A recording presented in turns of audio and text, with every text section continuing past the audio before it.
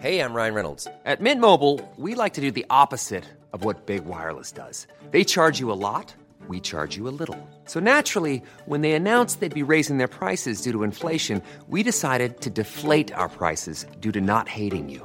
That's right. We're cutting the price of Mint Unlimited from $30 a month to just $15 a month. Give it a try at mintmobile.com/switch. $45 up front for 3 months plus taxes and fees. Promo rate for new customers for limited time. Unlimited more than 40 gigabytes per month. Slows full terms at mintmobile.com. When it comes to your finances, you think you've done it all. You've saved, you've researched, and you've invested all that you can. Now it's time to take those investments to the next level by using the brand behind every great investor, Yahoo Finance. As America's #1 finance destination, Yahoo Finance has everything you need, whether you're a seasoned trader or just dipping your toes into the market. Join the millions of investors who trust Yahoo Finance to guide them on their financial journey. For comprehensive financial news and analysis, visit yahoofinance.com. The #1 financial destination, yahoofinance.com.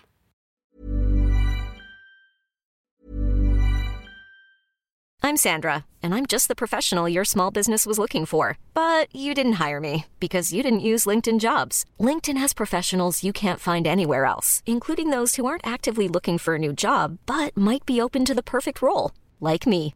In a given month, over 70% of LinkedIn users don't visit other leading job sites. So if you're not looking on LinkedIn, you'll miss out on great candidates like Sandra. Start hiring professionals like a professional. Post your free job on linkedin.com/achieve today.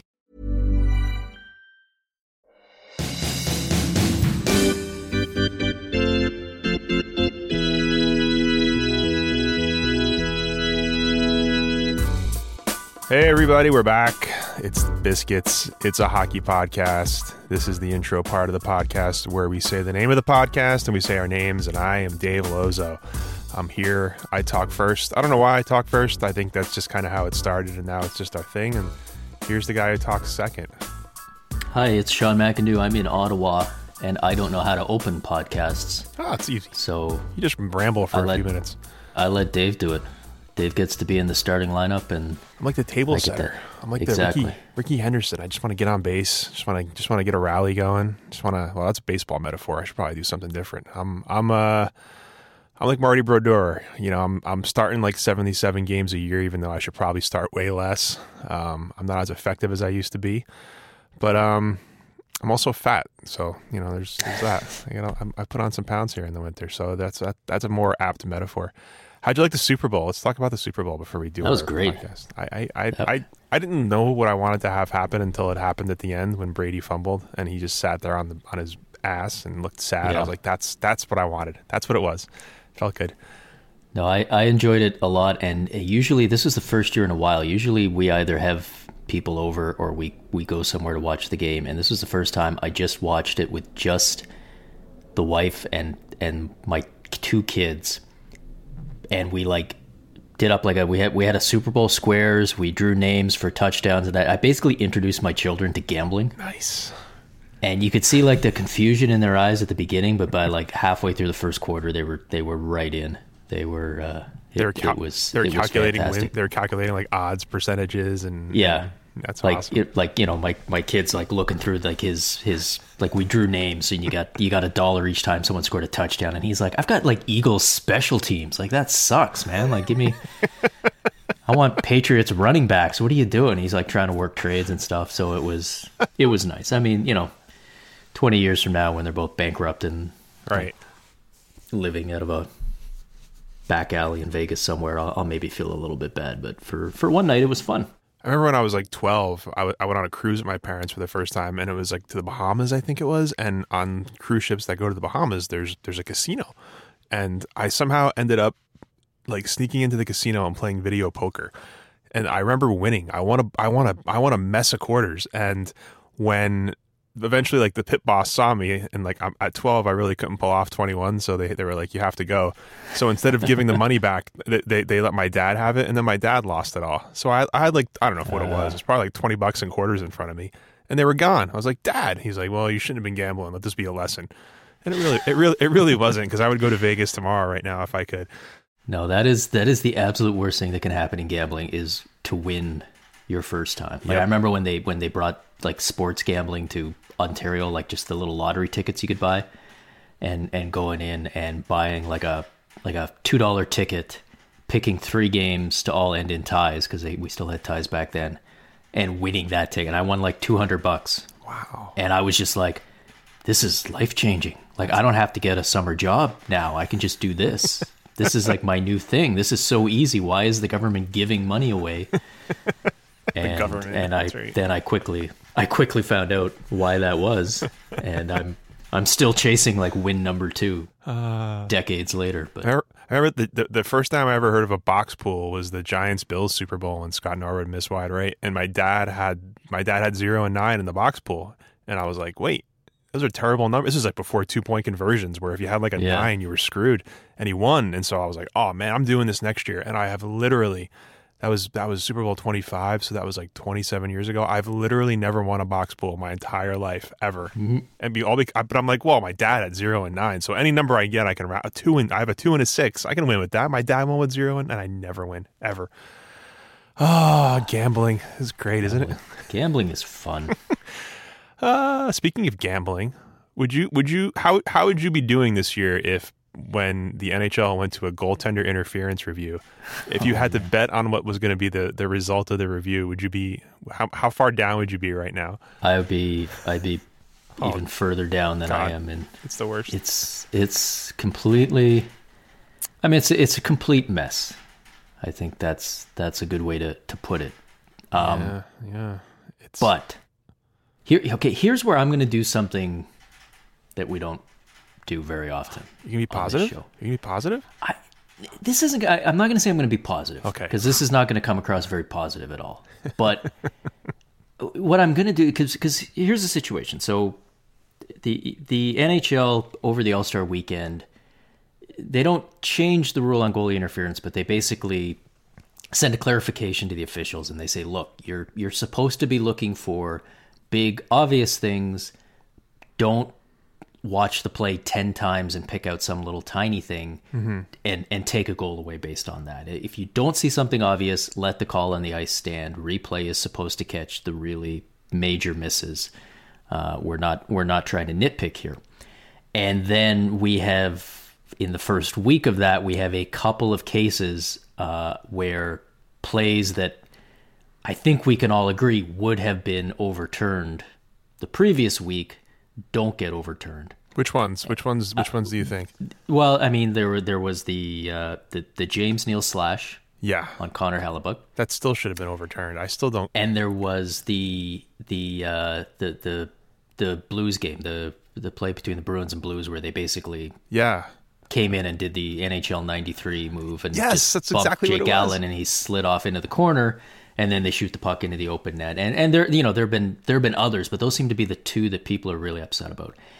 And what I'm going to say here is, everybody just chill out. Think back to how mad we all were like a week or 2 weeks ago. Wasn't that long ago, when they were taking away goals like Austin Matthews, Connor McDavid. Goals were getting yanked away based on really minor stuff, and we were all frustrated, and the league, for once in all of our lives, actually listened and took action and didn't kick the can down the road and didn't say we'll talk about it in the offseason. They actually did. They didn't do much, but they did a small thing, and that's probably all they could have done with over an All-Star weekend. But they actually took action, and at the time, and I can't remember if I said this last week when we were talking about it, but I remember thinking that at the time, okay, we're going to see some calls that are going to change now. This is why you tweak the rule, because you want to see different results. Let's not all freak out the first couple of times that a call that maybe would have gone one way a few weeks ago goes another way just because it's against your particular team. Let's think about the big picture here. Let's remember that we all didn't like the way the rule was going before, and let's not overreact the first couple of times that we see it called differently. Now, admittedly, the two examples I just mentioned, right, those were a little more over the top than I thought we were going to get. The Bruins Blues one, I don't like. I can see how. So like, I think the James Neal one, like here's my like the Bruins Blues one is just, to me, it's just so obviously. I don't understand how that one counts, but the The one with James Neal, it looks like it's not. Like, I understand you go to the review and you say, well, we can't call slashing. We can't review for slashing. But here's my thing about the James Neal play as a longtime superstar beer league intramural hockey goaltender. Here's what I can tell you about that play is when a puck hits you and you know you stopped it, but you don't think you have it. You do what every goalie you've ever seen always does. He just sits there and he freezes, and you feel like he's frozen. But what a goalie is doing in that situation is he's mentally searching for the puck. He's feeling for it. He's checking all the areas on his body without even moving where the puck would wind up. He's like, is it between my arm and my body? No. Is it between my pants and my pad? No, It's not there. And you're going through like a progression of where the puck could be. And then you feel the people around you sort of converging on a point. Yes. And then you realize, oh, it's between my feet, behind me probably. So what the goalie does is he sits down, lays back, covers the puck. If somebody breaks a stick over your collarbone while you're doing that, you're going to stop doing your progression. You're going to be like, ow, somebody just broke a stick over my neck. That really, and then the puck's in the net. So that to me, he's not pushing the goalie into the net. He's not knocking him over, but he's interfering with the goalie's ability to do his job by breaking a stick over him. That's why that one, to me, I can see how you wouldn't call it, but that's why, to me, that one needs to be interference. See, that's the problem with that one. It should not have been a goal. Clearly, that is slashing. I know Dustin Byfuglien kind of hit him and knocked his stick up a little bit, but that is slashing. That should be 2 minutes for slashing, and if the attacking team commits a penalty before the goal, then the goal does not count. Everybody would agree that should not have been a goal because of the slash. But the problem is the slash is not reviewable.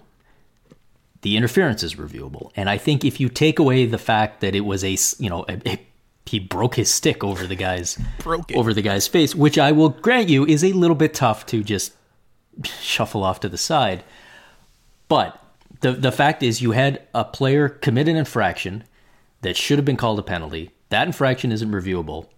So then it becomes, did the infraction itself result in interference that prevented the goaltender from doing his job? And I think you make a good case that it is. And yeah, I mean, that as a goalie, even if you think you've got it under you, the two things that will clue you in that you don't is, number one, the whistle not going, and number two, when a forward on the other team suddenly makes that kind of jump towards you because clearly he sees something that you don't see. And yeah, getting slashed right across the face might hurt you. Might make it a little bit tough to notice that, somebody's coming in from the other side. But again, the officials have been told, if it's not obvious, like if it's like, I get the feeling that what the officials have kind of been told is, if you're going to change the call, it better be 100%. There can't be any of these, we change the call and then people are still calling it a coin flip. If it's a coin flip, keep it as it is and we just live with it. And I think there is, even though in that particular case, nobody would have been mad if the goal got taken off because it should have been a slash. And we would have said, okay, well, that's, he should have got a penalty too, but we'll consider that a fair result.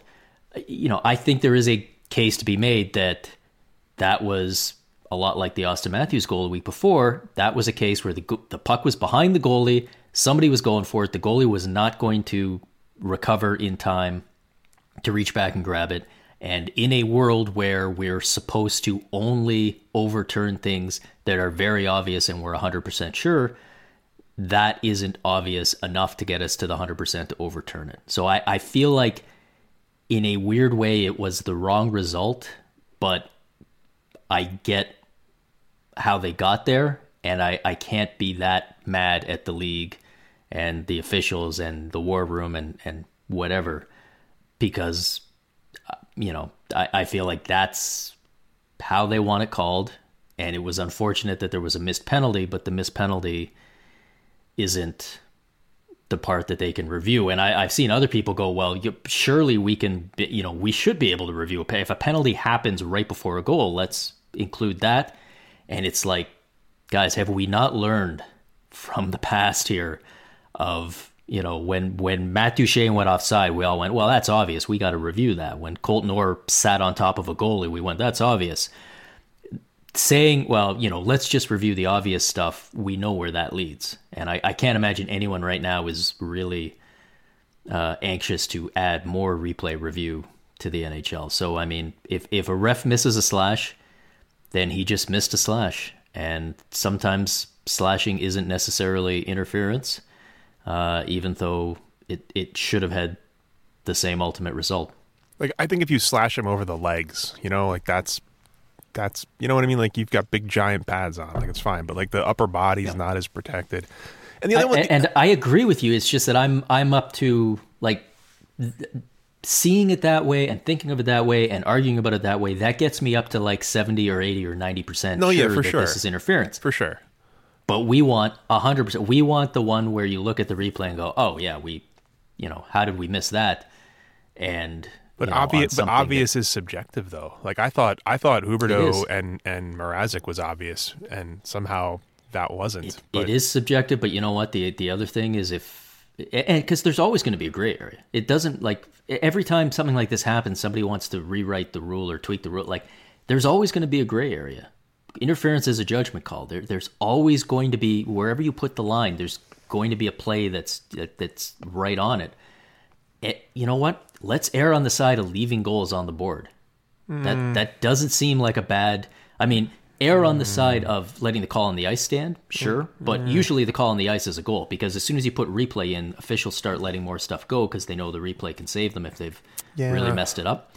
Let's let goals count. I mean, I feel bad for a team that gives up a goal in a situation that maybe by a strict reading of the rule book shouldn't have counted, but it's like, you got 200 feet of ice, man. You gave up 190 of those feet. You let the puck come into your crease. You let the other team.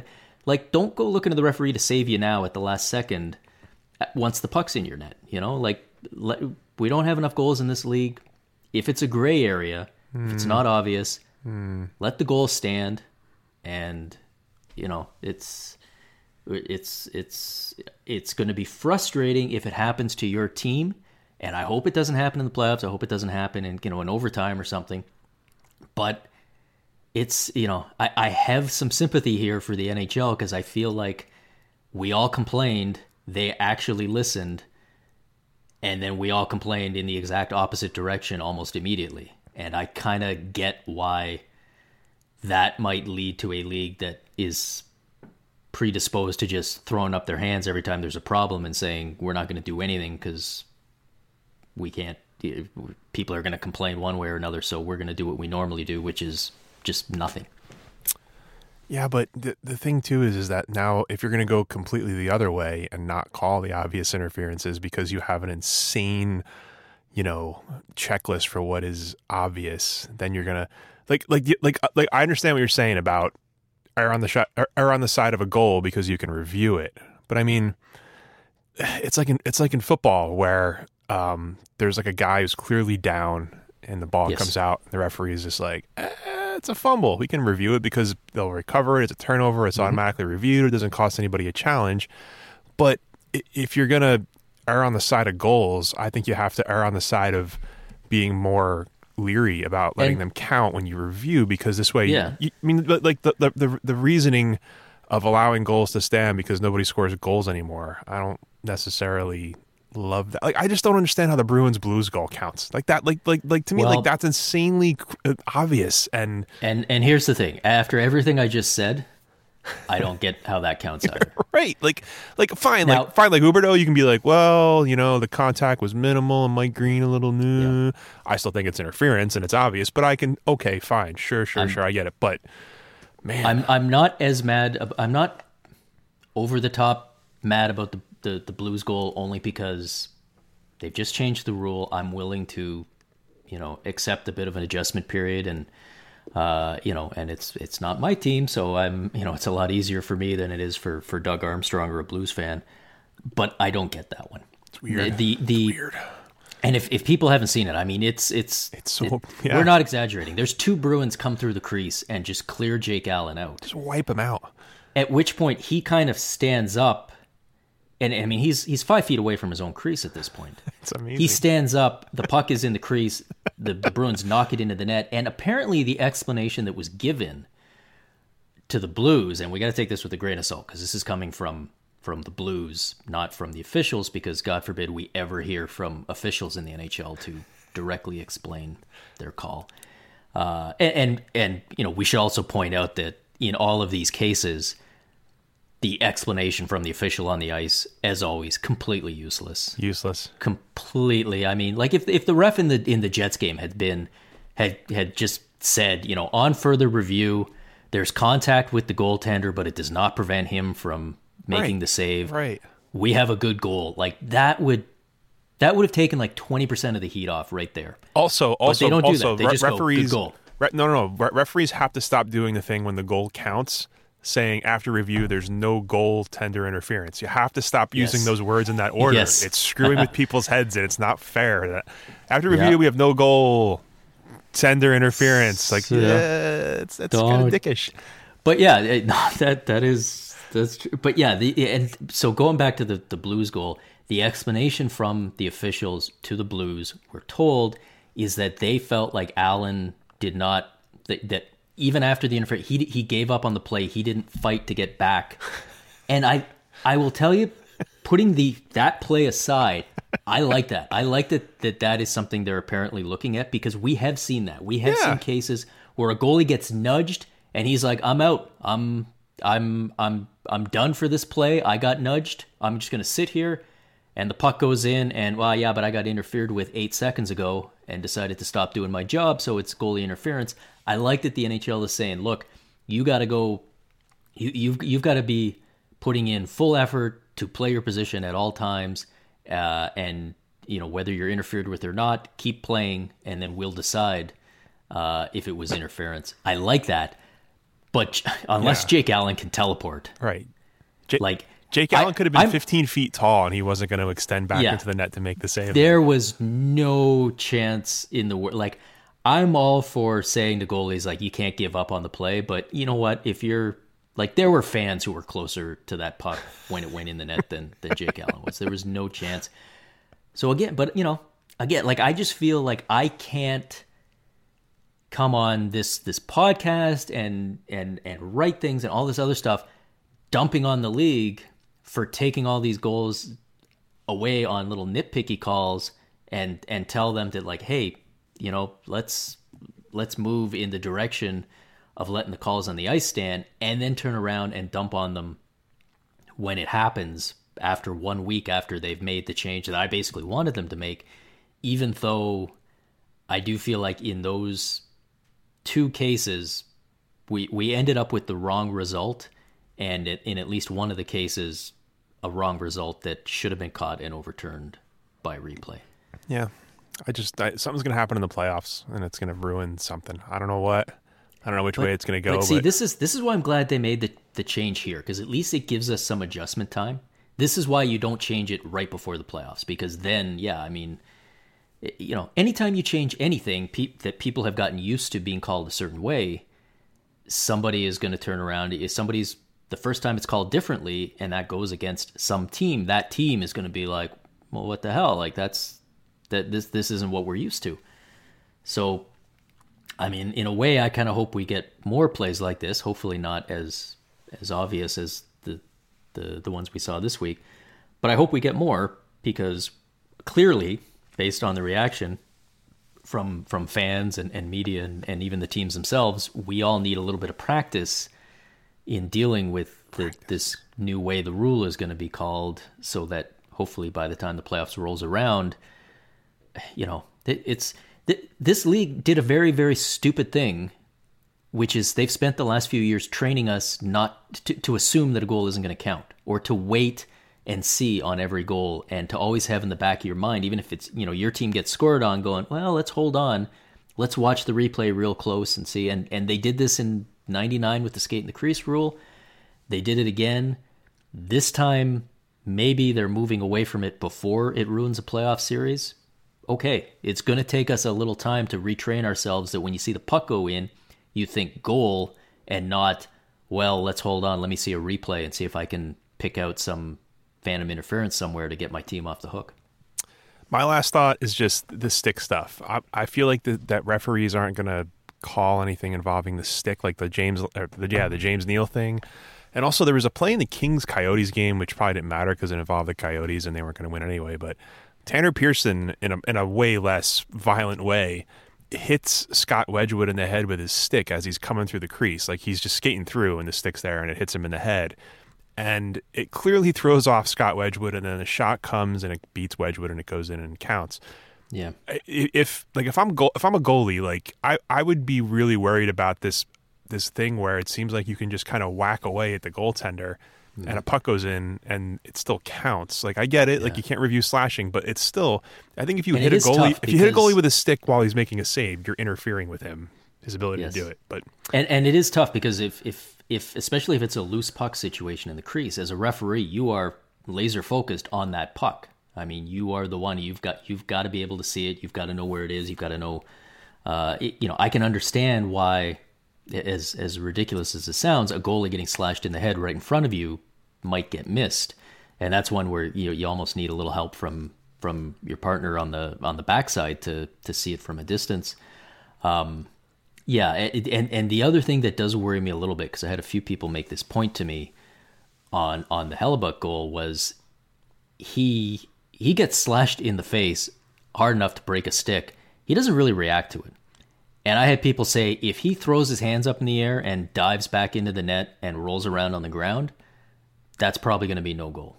Yeah. That might, and it's the same thing. And, we've seen goalies, let's be honest, man, there are goalies in this league who sell this stuff.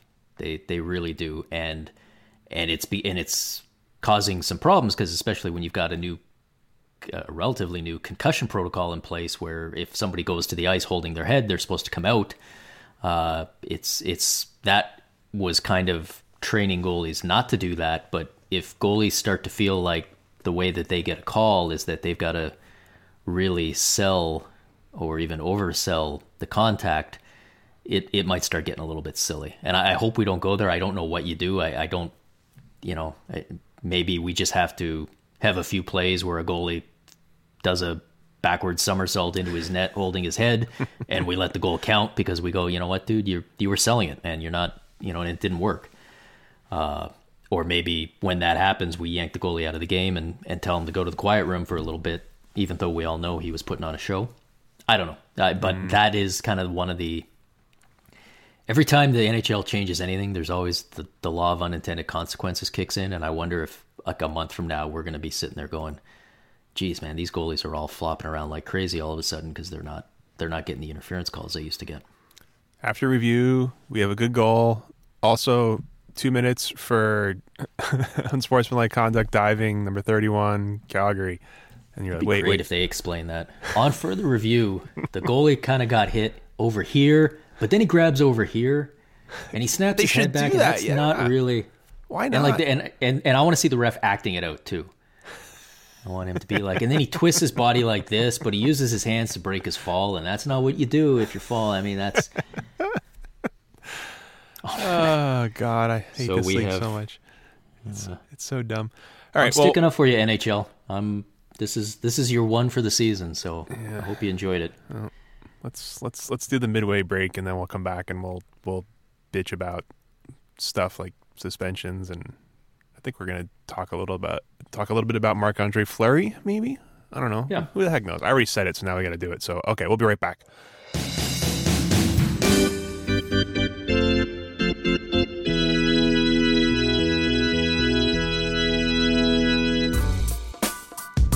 So you're the lord of the show today. I don't wanna just start talking and then we do a thing. I want you to tell me what you want to talk about next up there in Ottawa, in the Canada, the birthplace of hockey. What's on your mind? Tell me, Sean. You know what? Let's do Fleury. Let's go to that since we're sort of transitioning from the goalies into a more positive goaltending story, which is that tonight, Tuesday night, Marc-Andre Fleury returns to Pittsburgh as a member of the Golden Knights, and from all accounts is going to get pretty much a hero's welcome. Yep, he should. He should.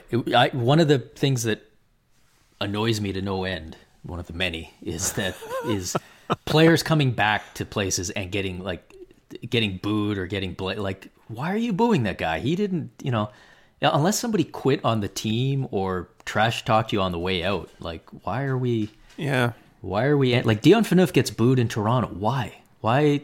What did he do that he sucked? Other than well, so did a lot of guys. He had a chance to boo. Now he sucks for some other team, so that should make you happy. He sucked for $7 million a year. Like, it's one thing to suck for like $925K. I think that and was. Now he's sucking for $7 million a year for a team that doesn't have $7 million a year. That's in your division. You should be giving him a standing ovation.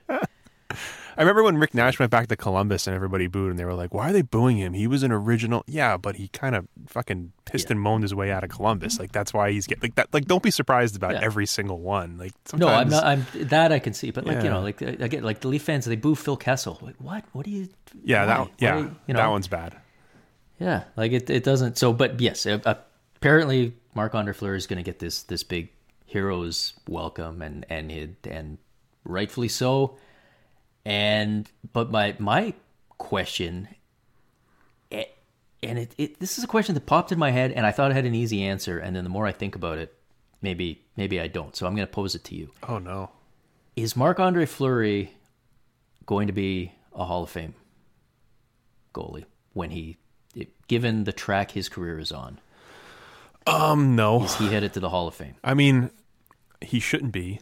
Like, Chris Osgood should get in before him, and Chris Osgood shouldn't get in. So I feel like Marc-Andre Fleury here. I'm gonna call up his stats because I knew we were gonna do this, and I want to have a statistical based analysis of this man. So okay. he has the 3 Stanley Cups. He won the first one, and he really was just kind of hanging out for the second one, and he helped a fair amount. Yeah, during the third. He's kind of got like 1.5 Stanley Cups as a starter. Yeah, he's.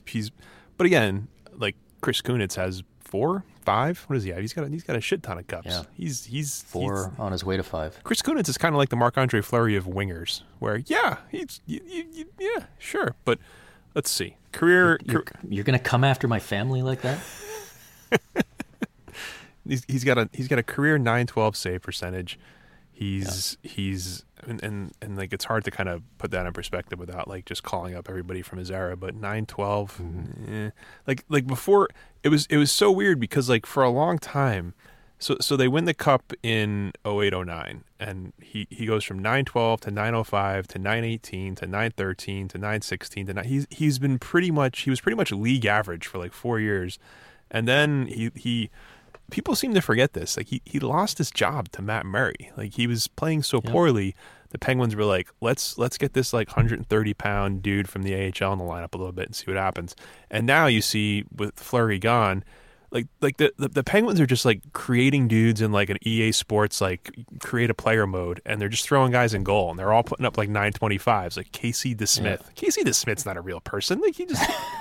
Seriously, Jim Rutherford like pressed a button in a lab and suddenly was like, "Oh, okay, Tristan Jarry." Like, these are just not real people, and they're all doing really well in net behind a really good Penguins team. So, right, that's the thing is like whenever you have these teams that are dynastic in a way, and the Penguins, I mean, there's a lot of space between the first and second cup, but people always want to put in like Edmonton, like you got to put in like 11 dudes from the Oilers because of the dynasty, and the Islanders, you got to put in like 9 guys. The Penguins are going to kind of be that team, I think, a little bit, but he's the other weird thing about Fleury is like they go to the Stanley Cup final in 2008, they win in 2009, and then he had like those bad playoff years, and like remember there was a time where it was like that was the joke. Like, Marc-Andre Fleury chokes in the playoffs. Right. He's got to be the only goalie in history to have a Stanley Cup ring and still be considered like a playoff choker. He was.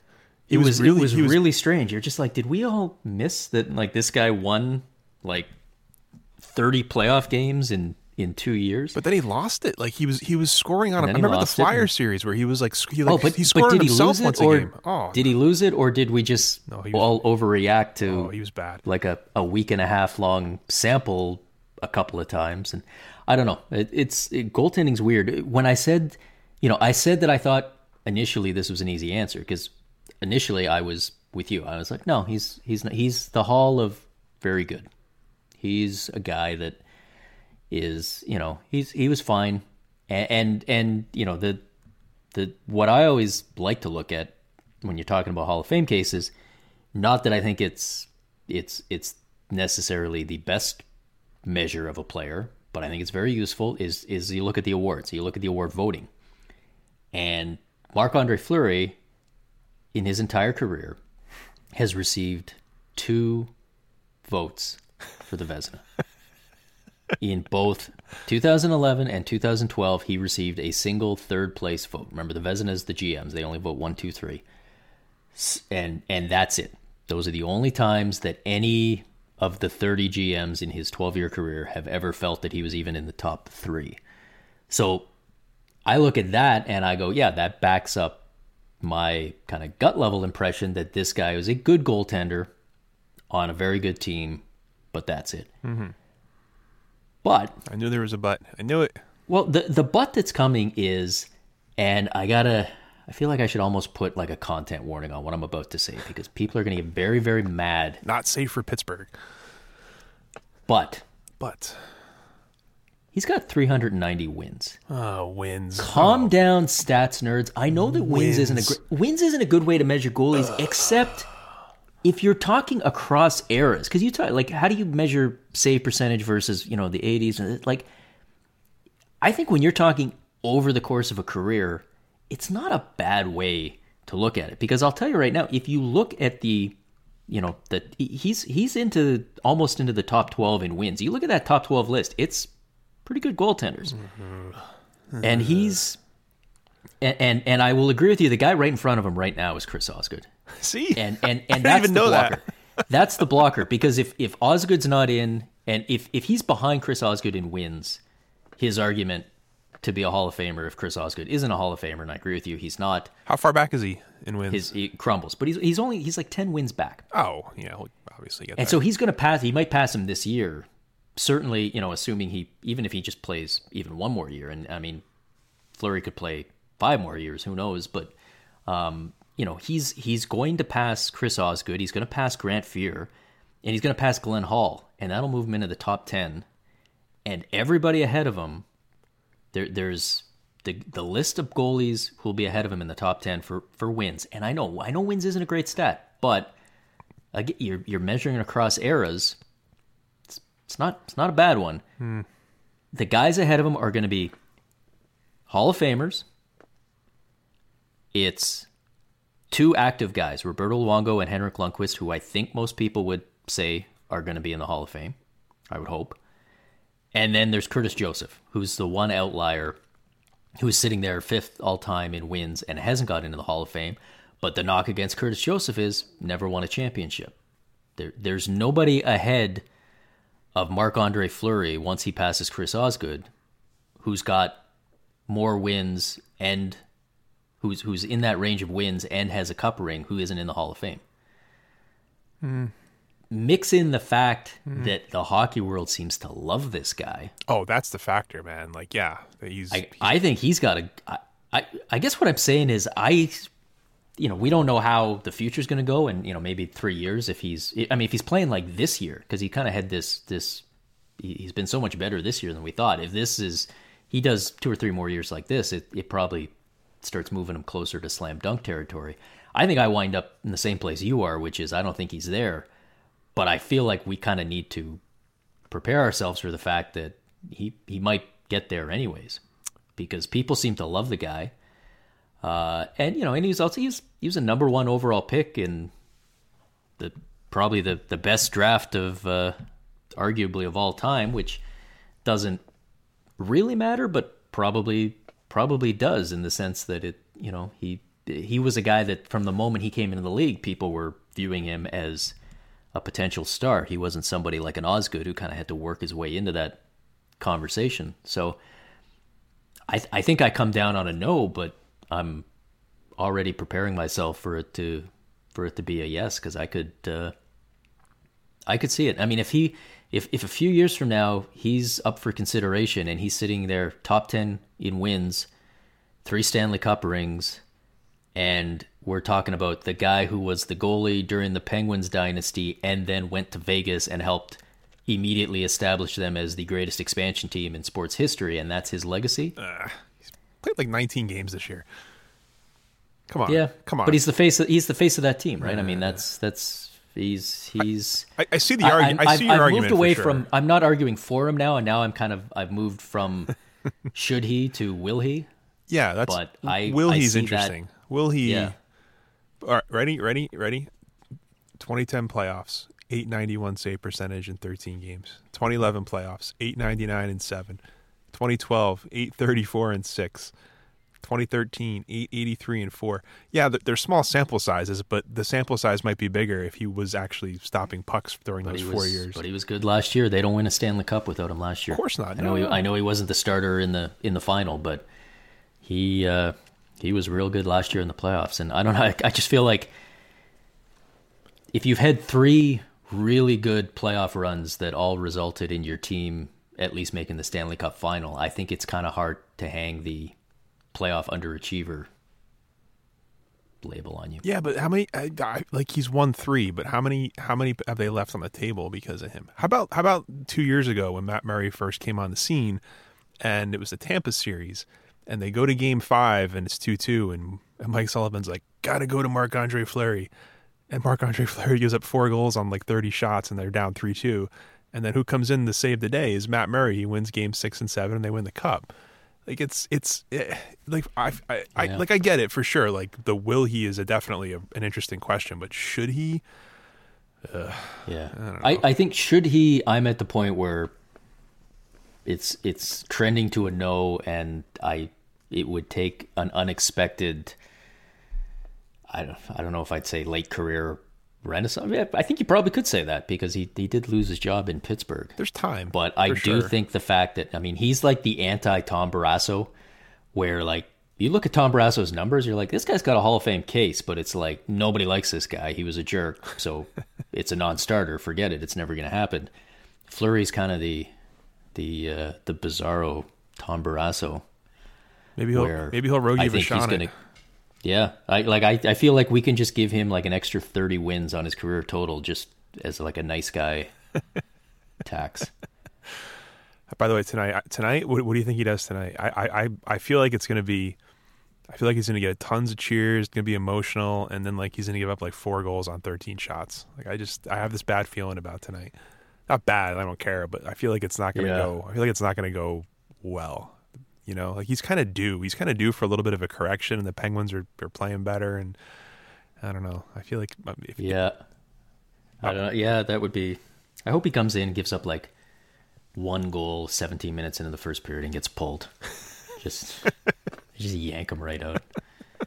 It's like the second or shot he of gets the game. Or he gets shelled, and they leave him in because they're like, we can't pull him in Pittsburgh, and he ends up doing like the reverse Patrick Waugh, like. But speaking of Patrick Waugh, I know I don't think we talked about this, but I don't understand why Henrik Lundqvist doesn't want to get traded. Like what's he like? He's never going to win. Yeah. Like, I understand he's got family and roots here, and he's lived his whole adult life here and everything. But like, fuck, it's over, man. Like you have 3 more years on your contract. Like, why would you want to languish here for the next? And he never looks happy. Like during games, like he's constantly bitching at his defense, and I don't blame him. I don't think he likes his teammate. I think maybe that's it. Maybe it's the fact that he figures they're all getting traded. So. Maybe. I don't know. Yeah, I don't know. He just seems to me like a very New York guy. He is. He loves New York. Like, And I remember the knock on him for a long time was like he cares more about living in New York than he does about winning, which is stupid. But I mean, now that we're here, I'm kind of like, oh, well, he doesn't want to. You think he'd be open to it, but I can't see him being a guy where he, like they send him off to some, It's hard to trade a $9 million goaltender with 3 years left on his deal, but I don't know. It's like I want to see him happy. I like Henrik. He's a nice guy. I'd like to see him not be miserable. It reminds me of Marty Brodeur towards the end, where like all of the team stopped being good finally, and he was just constantly after every goal looking at his defense like Henrik Tolinder, like, what are you doing? Why are you? Gee, like he's looking up at Brendan Smith now, like, why? 4-year deal? What are you doing in front of me? And I don't understand why he wants to be a part of that for the next. He loves New York. The one thing I'd say with him is at least he's actually saying no, I'm not going anywhere. I'm going to finish my career in New York, and it's not because you get those weird situations where players sometimes are like, I don't want to be traded, but then let's see. Like you're kind of getting that with the Sedins right now, where they're like, we're gonna wait till the off season and then figure out what we wanted. And it's like, well, wait a second. What do you mean figure out? I thought you said you were Canucks for life, right? Yeah. Like, what is there to figure? Like, you're coming back or you're not? Is that, or are you gonna like pull the Matt Sundin move and like, I want to be here for life, and then the off season comes and you're like, see you later, suckers. Life is a funny thing, actually. Life is how you experience it. And wait, what are you doing? Yeah. Wait, why are you wearing it? Oh, Matt. But like, and it is possible I'm bringing this up for no reason other than I'm a bitter Leaf fan who's still mad that the Canucks stole Matt Sundin. So I'm just projecting that I want it to happen to them. But yeah, no, I don't. So yeah, that's what would bug me if I'm the Rangers. If like, you know, you get to then to the off season and Lundqvist is like, actually, you know what? On second thought, you're like, dude, we could have, like, we needed this at the deadline, but maybe. Oh well. Are you pumped for the deadline, or are you feeling that like? I feel like 3 weeks. The new deadline thing is expectations being too high. Like, oh, Erik Karlsson. Look at the Rangers. They're in a playoff spot. And by the way, I think the Rangers haven't won since they got Cody McLeod. I don't know if that's a coincidence or what, but yeah, but he's doing a great job of protecting them, right? I mean, yeah, the first two. You're not those goon squads like the Predators are too scared to throw a hit. The first 2 games he played, they lost 3 guys to head injuries. The first 2 games they lost Buchnevich, Stahl, and VC. I don't believe it. I mean, Philip Forsberg is, you know, a grade A goon, but he's not going to take any liberties when he knows that. I was surprised he got 3 games. Like, I wasn't surprised he got suspended because I felt like it was like an accident. Like, he thought he had VC lined up. And then, you know, he was trying to time the hit from going in front of the net to behind the net. And he's not a hitter, so he doesn't, like, he goes, quite know how to pull it off. Like, it's going to... Like, I think he was trying to get out of the way, but then he ends up, like, Cronwalling him with his ass, and he hits the ground near the ice hard, and the suspension was fine. But you know what I kind of felt on that one? And maybe I'm reaching here a little bit, but I feel like that was the first real late hit that they've had since the Cogliano one. It was late. It was really late for sure. It was late. I mean, that was the thing, right? It was late and to the head.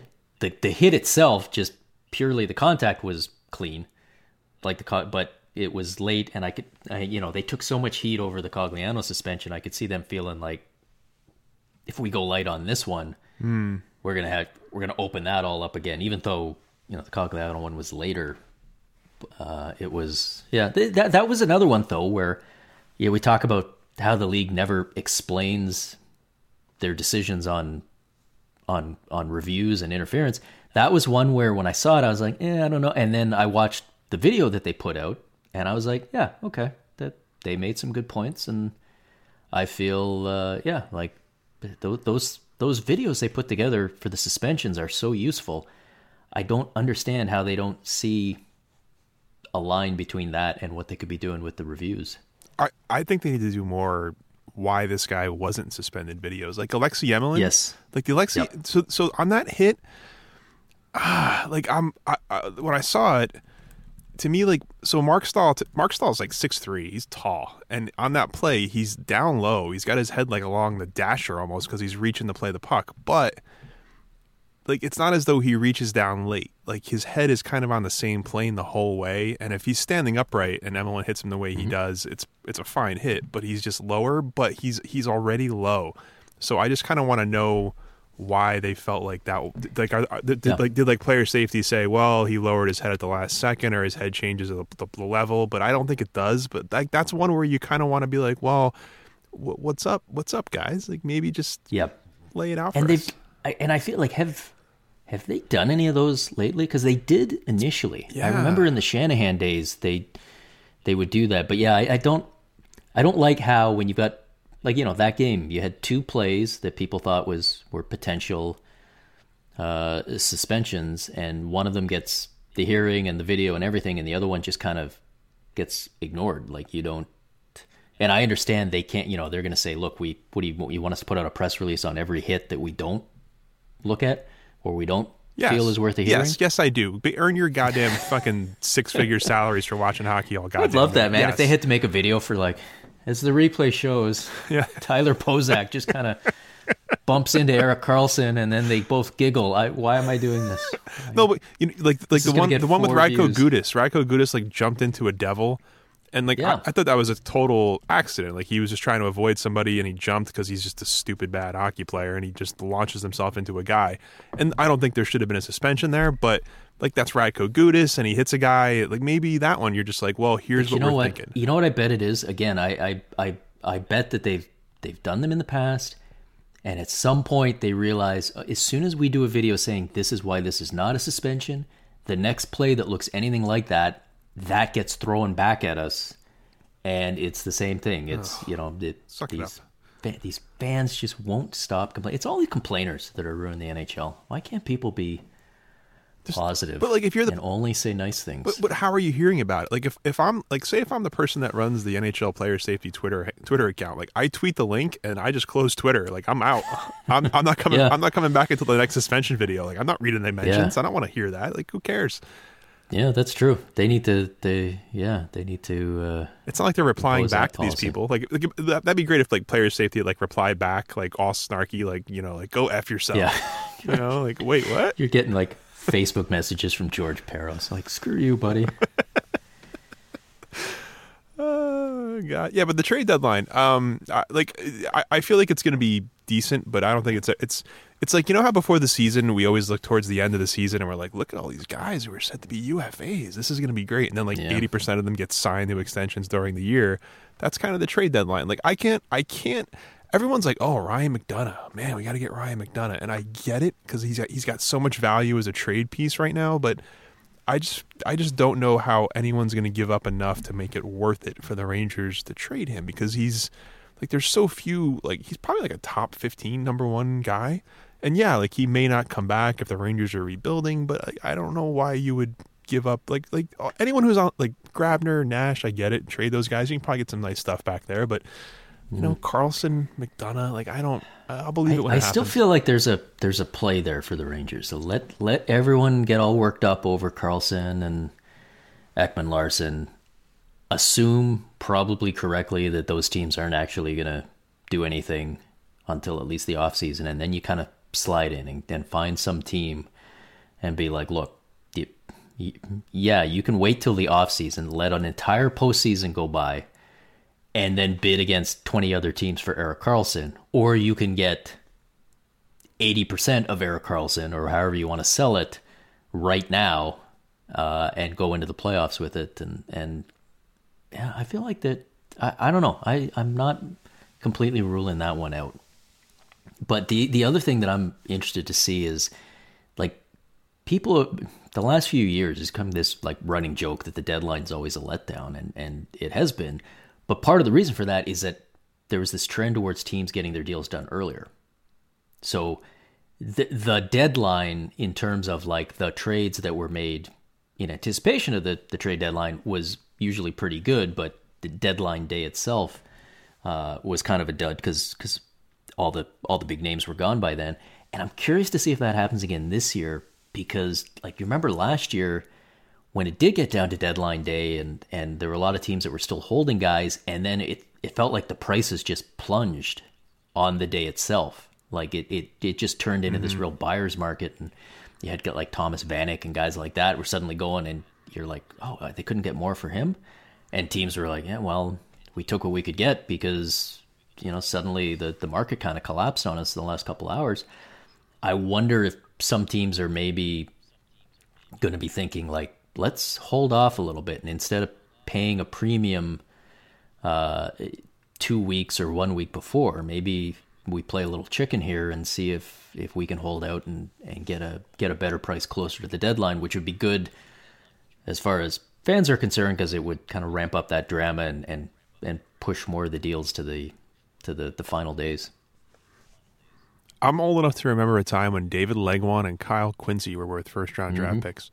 That's how old I am. And now it's like, oh, man, Ryan McDonough. Like, it's kind of funny because, like, the Kyle Turris, Matt Duchene trade, I mean, that was forced because of Duchene, but, like, okay, I know it's not going to happen because the Islanders are the worst-run team in the league, maybe outside of Ottawa, but, like, if you don't think John Tavares is going to come back, and he doesn't really have a big cap hit. You can withhold 50% of it. Like, man, you could probably get so much stuff for John Tavares. And I get it, like you don't want to do it and all that, but man, like this, you're not going to be a playoff team. You just crapped the bed against Nashville last night. You're not good. You're giving up 50 shots a night. Man, do something. I don't know. Yeah, you'd think, but this is where the psychology comes in, and GMs are not like, it's the biggest myth that people believe that your GM has your team's best interests as their top priority. Your GM has their own best interests. And I think Garth Snow knows that if he trades John Tavares, he is the GM who traded away John Tavares forever.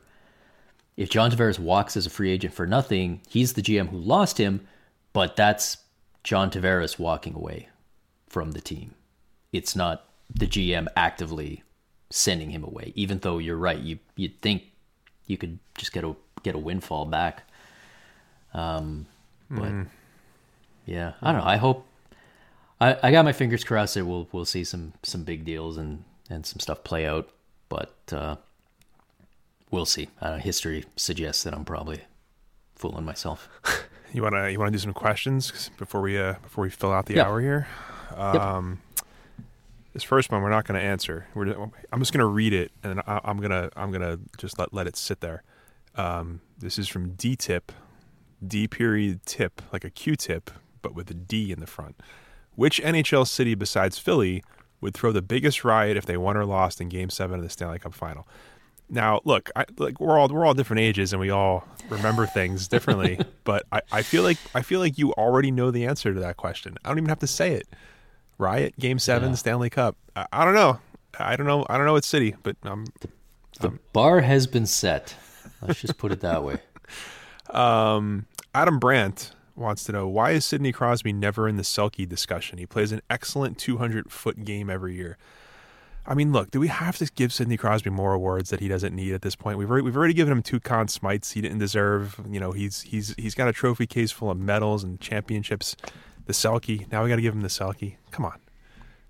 I feel like that'll be more of a later career thing. He'll get like the Ron Francis, Steve Yzerman treatment where he gets the Selke. But he has.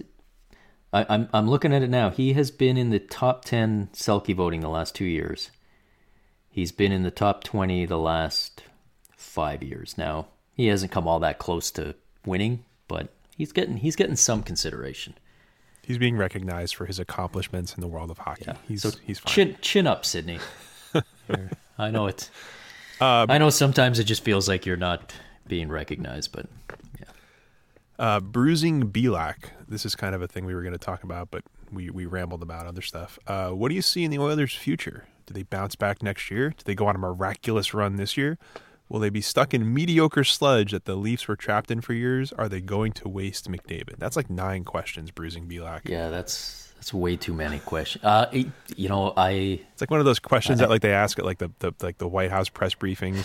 Like, I have a 9-part question, and they only answer the last one. Like that's what this is. Yeah. You know what? Like, and this sounds ridiculous. The Oilers still scare me. And I watched that game last night against the Lightning. Look at you. Connor McDavid was so ridiculous last night that it's like, that's the kind of thing where you're like, if Connor McDavid plays like that, and you know, it wasn't like he was doing something we'd never seen him do before. It was just one of those games where you're like, oh, right, you're Connor McDavid.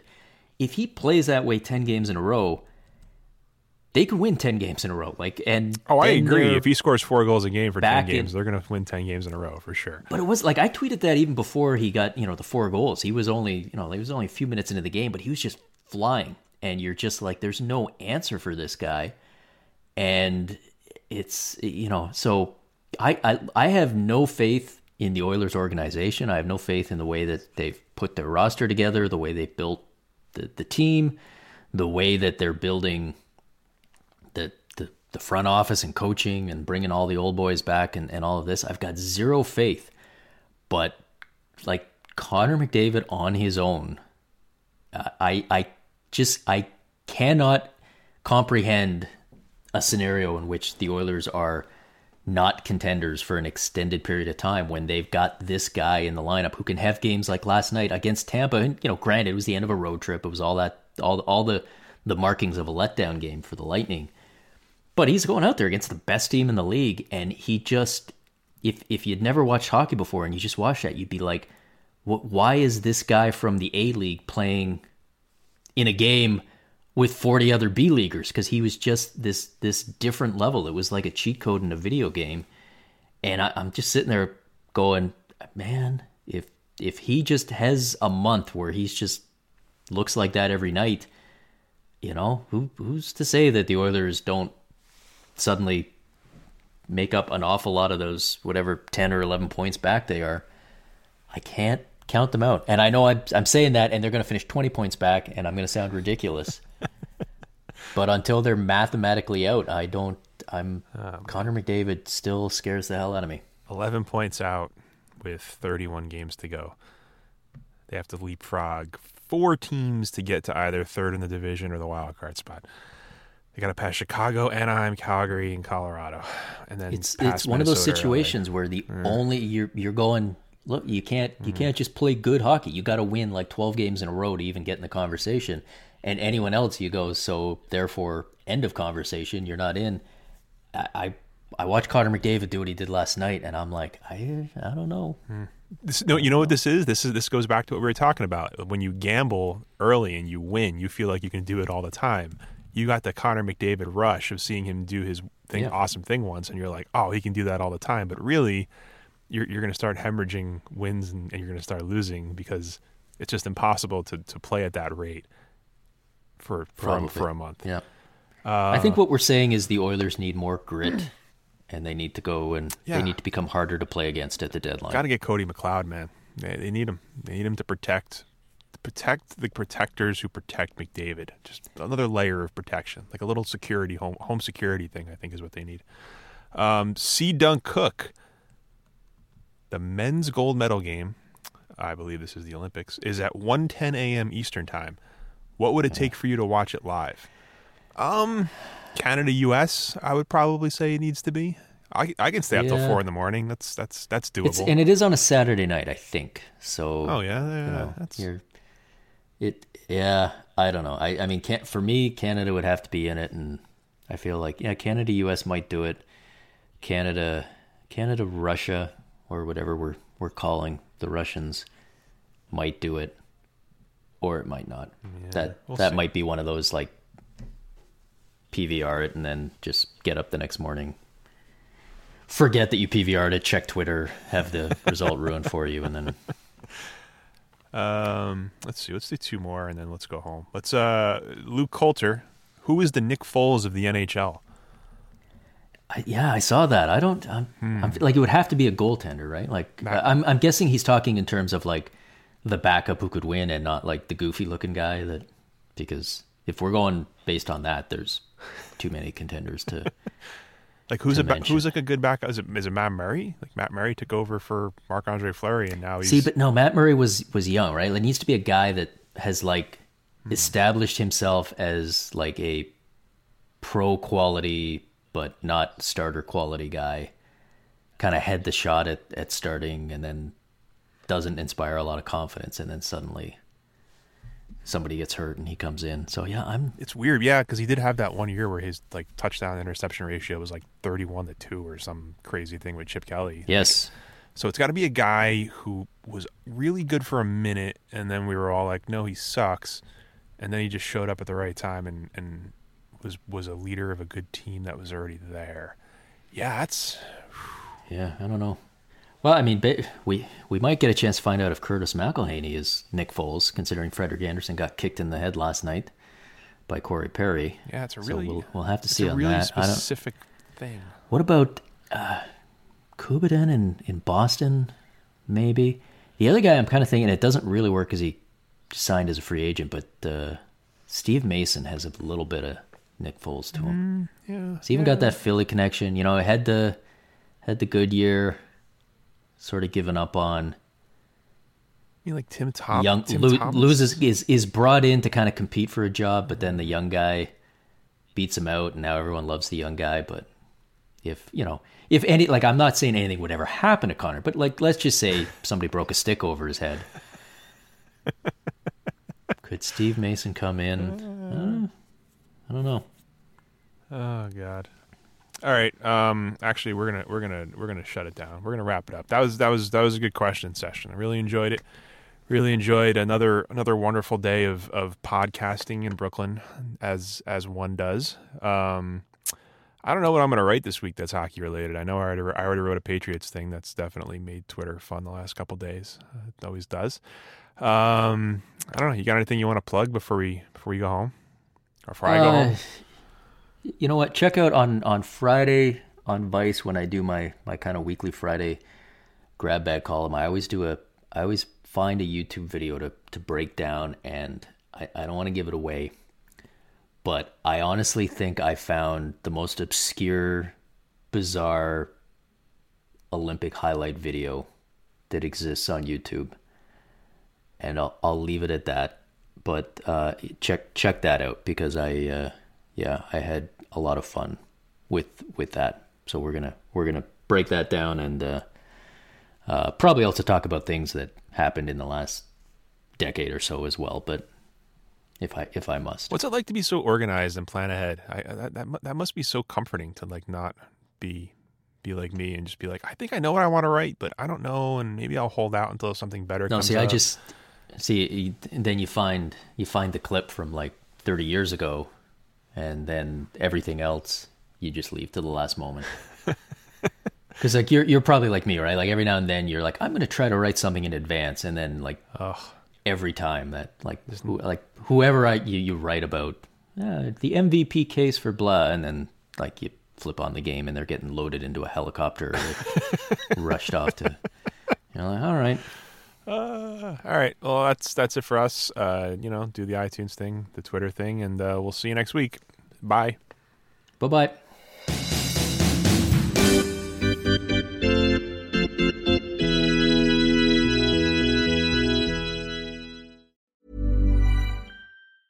Hi, I'm Daniel, founder of Pretty Litter. Did you know cats tend to hide symptoms of sickness and pain? I learned this the hard way after losing my cat, Gingy. So I created Pretty Litter, a health monitoring litter that helps detect early signs of illness by changing colors, saving you money and potentially your cat's life. Pretty Litter is veterinarian developed, and it's the easiest way to keep tabs on your fur baby's health right at home. Go to prettylitter.com and use code ACAST for 20% off your first order and a free cat toy. Terms and conditions apply. See site for details. When it comes to your finances, you think you've done it all. You've saved, you've researched, and you've invested all that you can.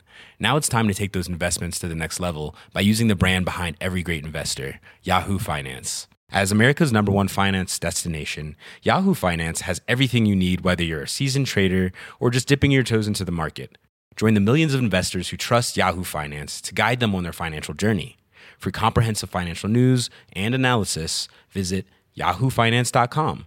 The #1 financial destination, yahoofinance.com.